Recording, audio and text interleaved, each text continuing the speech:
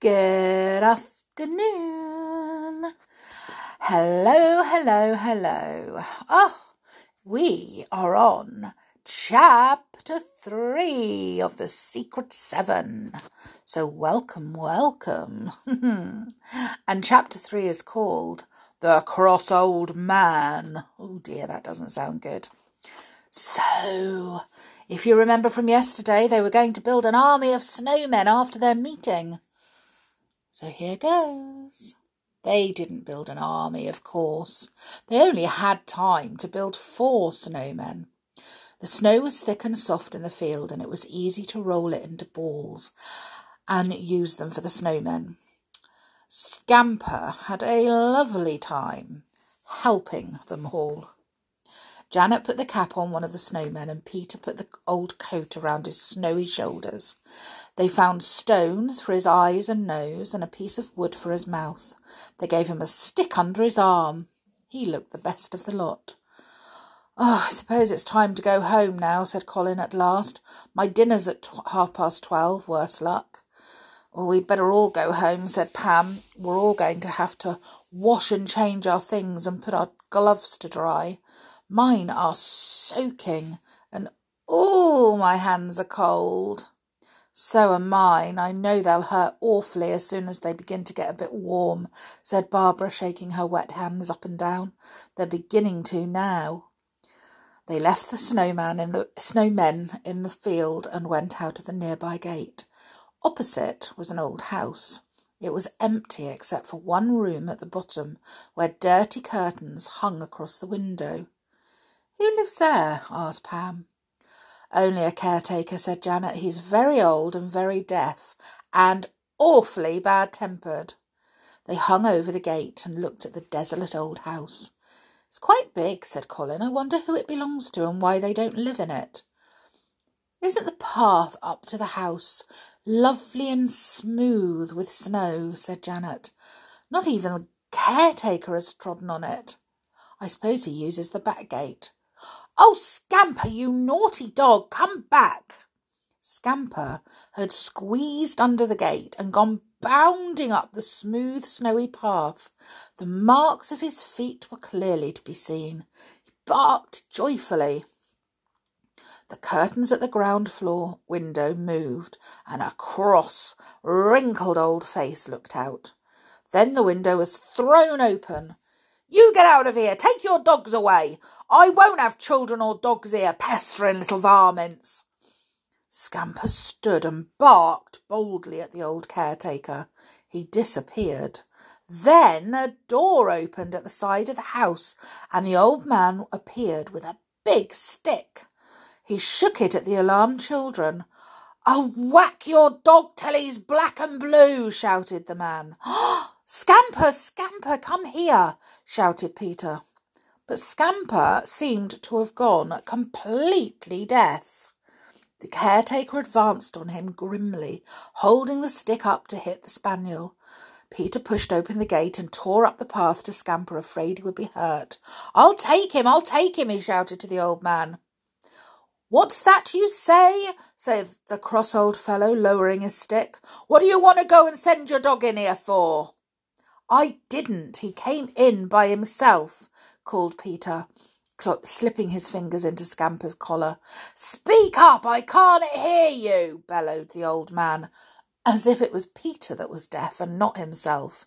Peter bellowed back, "I didn't send my dog in." All right, don't shout," grumbled the caretaker.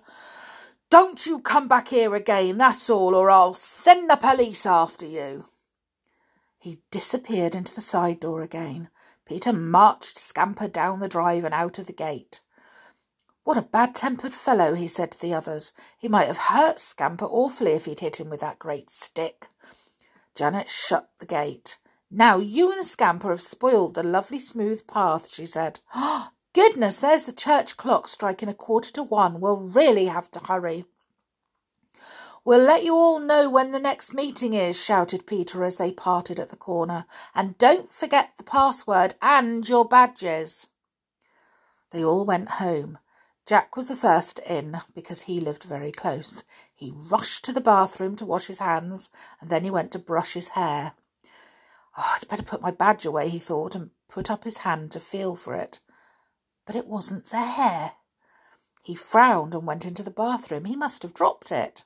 He couldn't find it anywhere. He must have dropped it in the field when he was making the snowmen with the others. Oh, bother.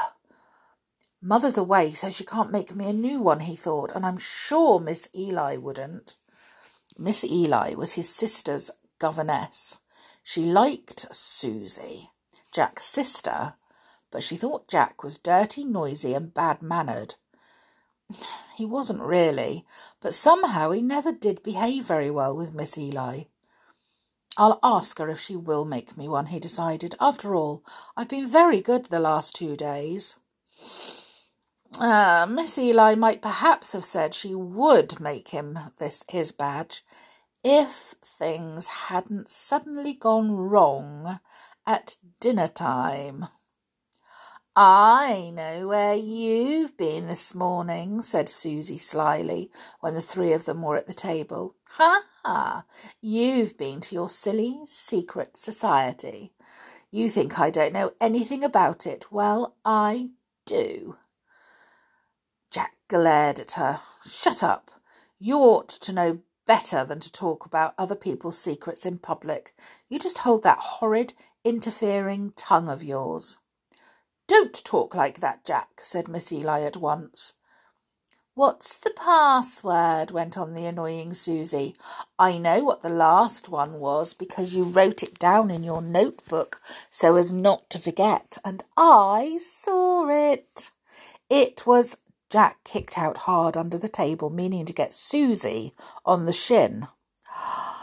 But most unfortunately, Miss Eli's long legs were in the way. Jack's boot hit her hard on the ankle. She gave a loud cry of pain. Oh, my ankle! How dare you, Jack! Leave the table and go without your dinner. I shall not speak another word to you all day long, if that is how you behave. I'm awfully sorry, Miss Eli, muttered Jack, scarlet with shame. I didn't mean to kick you. It's not the person that you meant to kick. It's the kicking that matters, said Miss Eli coldly. It doesn't make it any better knowing that you meant to kick Susie, not me. Leave the room, please. Jack went out. He didn't dare to slam the door, though he felt like it.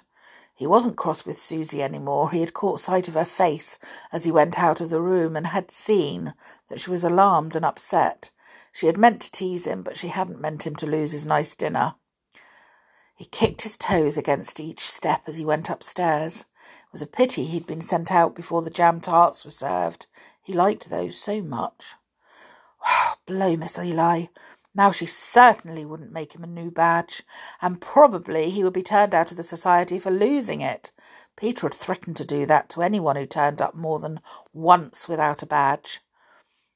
I seem to remember something falling off me when I was making that last snowman, thought Jack. I think I'll go out and look this afternoon. I'd better go before it snows again, or I'll never find it. But Miss Eli caught him as he was going out and stopped him. No, Jack, you are to stay in today after that extraordinary behaviour of yours at the dinner table, she said sternly. You will not go out to play any more today.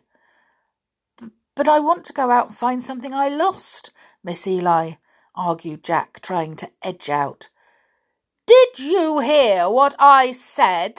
Said Miss Eli, raising her voice, and poor Jack slid indoors again. All right, he would simply go out that night then and look with his torch. Miss Eli would not stop him from doing what he wanted to do. Oh dear. Well, tomorrow is chapter 4, and we find out what exactly happens to Jack when he sneaks out under the cover of darkness. Oh my goodness me. I wonder, because something adventurous is going to happen, isn't it? Something mysterious that only the Secret Seven are going to be able to solve. Anyway, until tomorrow, don't forget you are to take care and stay safe. And I'll see you all again tomorrow. Okay? Bye for now.